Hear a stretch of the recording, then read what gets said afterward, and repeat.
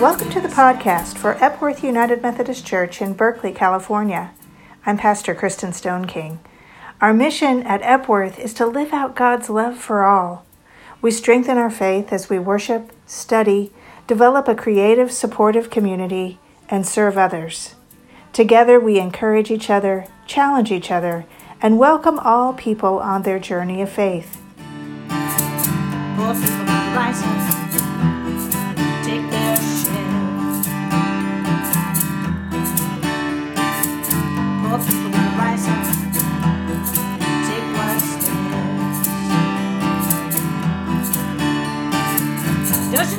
We are a reconciling congregation, meaning that persons of all sexual orientations and gender identities are welcomed to help transform our church and our world into the full expression of Christ's inclusive love. We are a sanctuary church, advocating for the rights and dignity of immigrants, and we stand in solidarity with the movement for Black lives.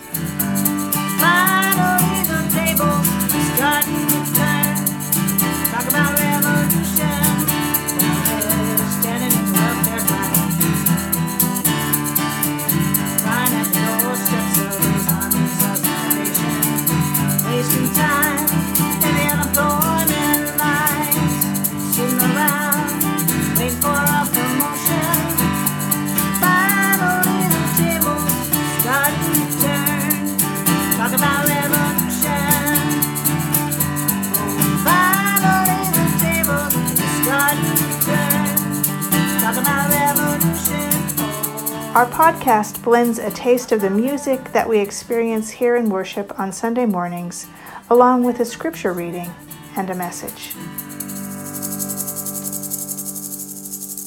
Today's scripture reading from Psalm 91, New International Version.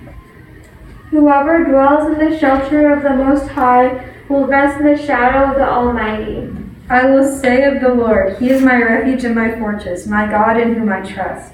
Surely He will save you from the fowler's snare and from the deadly pestilence. He will cover you with His feathers, and under His wings you will find refuge. His faithfulness will be your shield and rampart. You will not fear the terror of night, nor the arrow that flies by day, nor the pestilence that stalks in the darkness, nor the plague that destroys at midday. 1,000 may fall at your side, 10,000 at your right hand, but it will not come near you. You will only observe with your eyes and see the punishment of the wicked. If you say, "The Lord is my refuge," and you make the Most High of your dwelling, no harm will overtake you, no disaster will come near your tent. For he will command His angels concerning you to guard you in all your ways. They will lift you up in their hands so that you will not strike a foot against a stone. You will tread on the lion and cobra. You will trample the great lion and serpent. Because He loves me, says the Lord, I will rescue Him. I will protect Him, for He acknowledges my name. He will call on me, and I will answer Him. I will be with him in trouble. I will deliver him and honor him. With long life I will satisfy him and show him my salvation. Amen. Amen.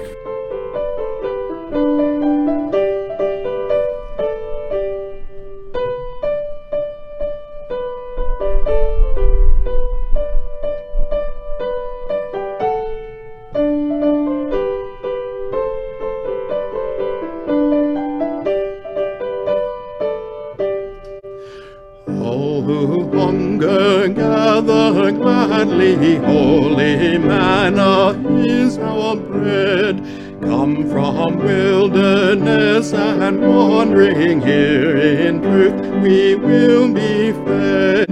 You that yearn for days of fullness, all around us is our food. Taste and see the grace eternal, taste and see that God is good.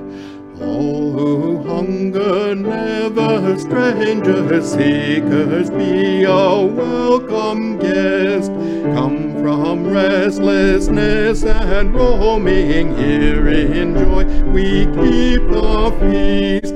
We that once were lost and scattered, in communion's love have stood.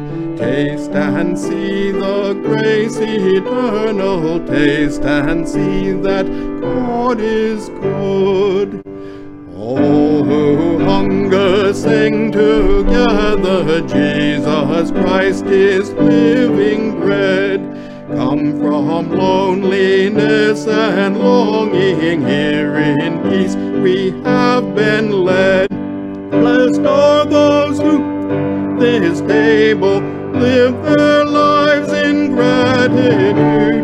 Taste and see the grace eternal, taste and see that God is good. We continue today in the series focusing on the platform pieces of the movement for Black lives, putting these particular calls for justice in biblical and theological context. Last week we focused on the platform plank to respect and protect protesters, at the same time that reports were beginning to come out of Portland of militarized federal agents in camouflage and in many eyewitness reports without proper identification. In response to this shocking display of aggression, a group of Portland moms showed up to respect and protect the protesters, chanting, "Feds stay clear, moms are here, and leave our kids alone." They created what is being called the Wall of Moms. But let's be clear, Black moms have been standing in the gap together between their kids and violence for centuries. One of the more recent examples is Moms Against Senseless Killings, who started in 2015 and interestingly uses the acronym MASK, M-A-S-K. These moms really seem to have their finger on the pulse of what will keep us safe. They were doing this saying mask in 2015. Originating in the Englewood neighborhood of Chicago, their model of providing community safety through presence and resource distribution has been adopted in cities across the country. Kofi Ademola, Chicago Black Lives Matter lead organizer, said, "We see what MASK is doing on a grassroots level by bringing communities together. We want to help uplift them whenever they need help. Things happen when violence isn't looked at as a public health issue." In the current uprising, many veteran organizers and activists have said that this time feels different, saying that the change sought for decades and centuries even feels more possible now. And when asked why, various reasons have been offered, but now we know the reason, one that even every schoolyard bully knows not to do so that they can keep bullying. The police and federal agents have drawn the attention of the moms. And now the Wall of Moms is facing off against federal agents and Portland police in support of activist leaders of color who have been in the streets 50 consecutive nights since May 25th. Many are new to activism and reported surprise when tear gas and flash grenades were used against them. Sadly, this has been my experience and what I have witnessed in protest, that the presumption that any kind of privilege will protect me when I choose to step into protest space has been met with swift and surprising violence from agents of the state, even though nonviolent protesting is a civil right. I will never forget standing in the front line of protesters on the anniversary of the death of Michael Brown, who was killed by police in Ferguson, Missouri. U.S. Marshals had been holding the police line, and then they were replaced with St. Louis County police, who were armed with guns and active tasers. We all knew that the St. Louis County police, in particular, were not inclined to show restraint.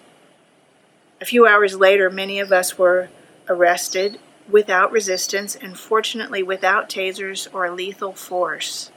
We were held into the evening but only released when we allowed our DNA to be taken through a cheek swab. On that day, we were protesting that though the U.S. Department of Justice report that had confirmed the violation by Ferguson police of First Fourth, and 14th Amendment rights had come out 5 months earlier, it had not been acted on. Nothing had happened.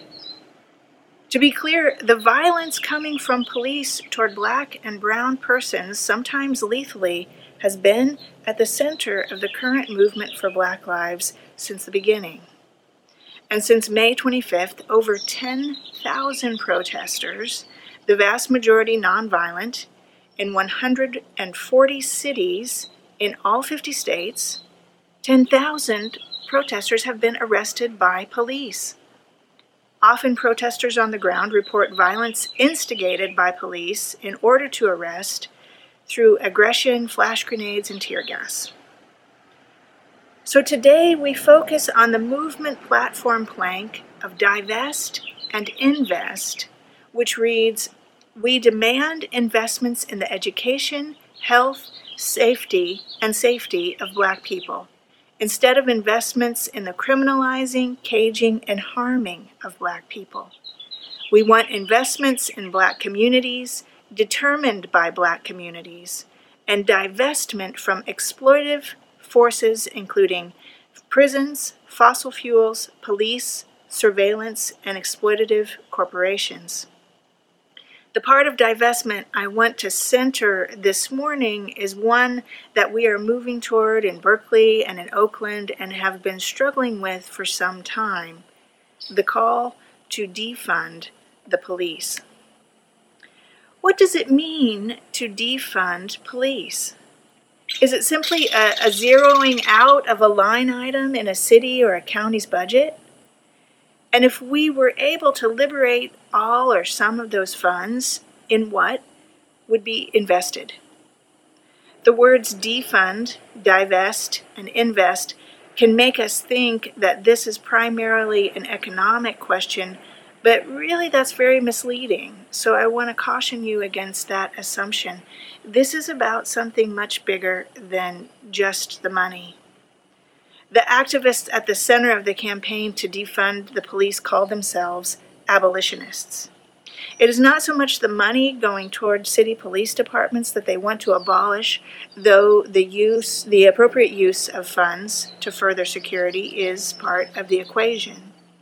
It is about the whole structure and mindset around policing in this country that purports to offer safety and security to all people, but for Black persons and other communities of color and marginalization, enacts terror, control, and traumatization. When abolitionists say defund or reform the police, what is being called for is an engagement with what it means for everyone to be safe and well, enjoying true freedom and the pursuit of happiness. Defunding and divesting from the police is a strategy that looks different in every city and requires participatory engagement from the community, as well as a long-term approach to systemic change. The choice of the term abolitionist by the leaders of this movement is intentional and harkens back to the abolitionist campaigns to abolish slavery in the U.S. from the early 1800s through the Civil War. When abolitionists began to call for the immediate and full emancipation of all persons who were enslaved in the U.S., they were often met with objections such as, "We can't do that. The economy of the U.S. would collapse," or "We don't even know how to do that," or "That's impossible." Today's abolitionists calling for a dismantling of the system of policing and incarceration are often met with the same objections. But when we look back at the objections thrown at the abolitionists in the 1800s, we have to ask, were these objections right? Were these objections even true? And we see no. The reasons given to continue with the institution of slavery were neither right nor true. And so when we come to this question today, we have to ask ourselves, which side of history do we want to be on?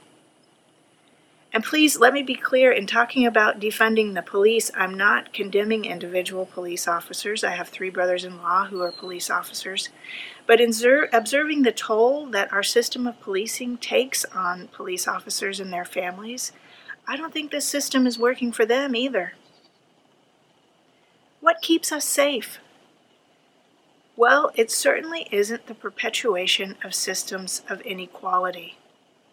Inequality makes us less safe. One fear over defunding police is that those with resources, who are largely white, would hire their own private armed security detail, while others without resources would be at the mercy of lawlessness, making them even less secure. But this is a false conclusion based on the racism and privilege embedded in the current system. The idea of defunding the police is to look at the whole system and transform the whole system. Inequality does make us less safe. The goal of Divest and Invest is to dig deeply to imagine how we might truly take responsibility for the well-being of each other. This doesn't mean we would be naive about the reality of mental illness or brokenness or even evil in the world that creates unsafe situations, but that we would take responsibility and not place the full responsibility of responding to these challenges of society on a group of people armed with lethal force, embedded in a system that has been shown to be deeply biased and flawed. Our scripture for today is from Psalm 91, a psalm sometimes referred to informally as the Psalm of Security. It begins, "Whoever dwells in the shelter of the Most High will rest in the shadow of the Almighty.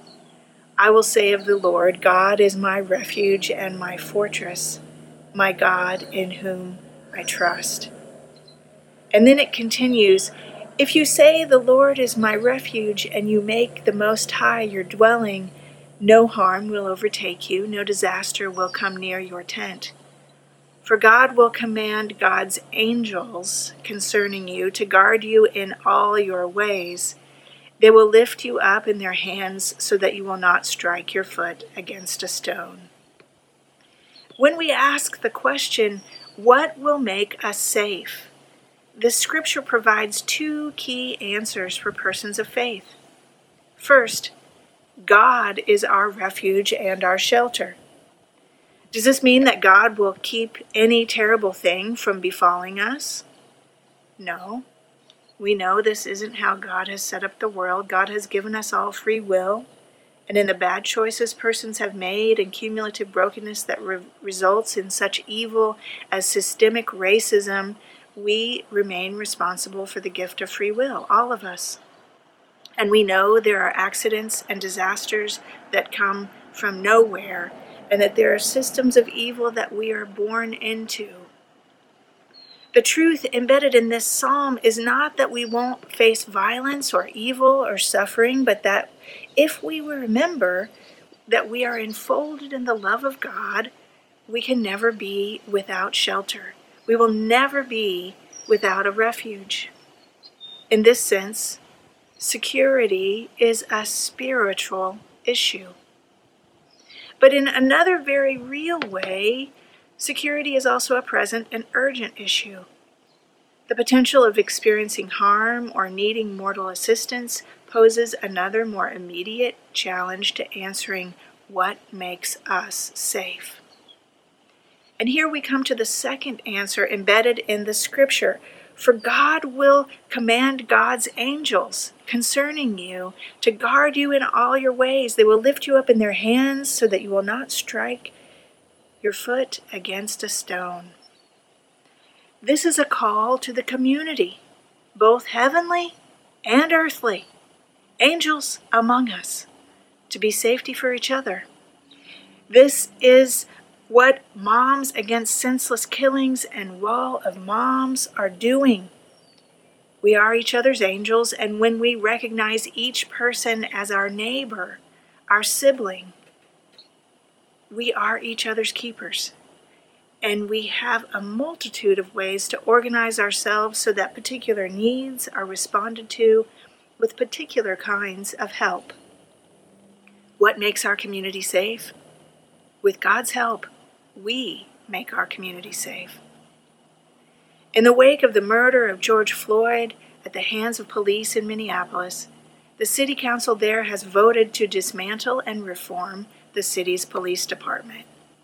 Activists I know there could not believe it when the vote was taken. They never thought they would see that happen in their lifetimes.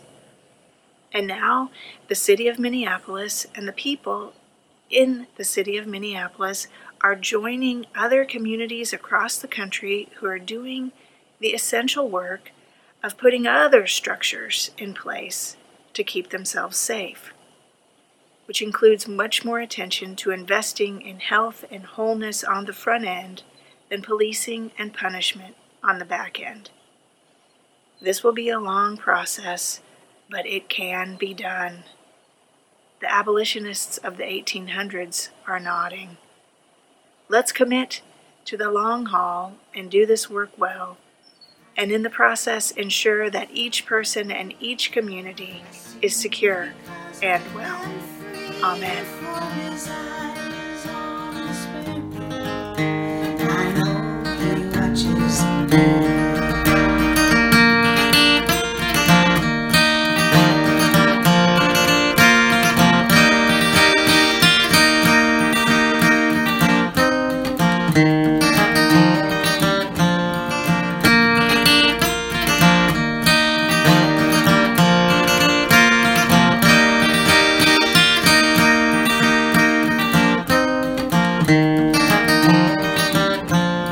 You've been listening to the podcast for Epworth United Methodist Church in Berkeley, California. Wherever you're located, we'd love for you to take a next step in growing in faith in this community. Our online worship is at 10 a.m. on Sunday mornings on Facebook, YouTube, and on our website at epworthberkeley.org. Or you can fill out an online Connect card at epworthberkeley.org/connect. Have a great week.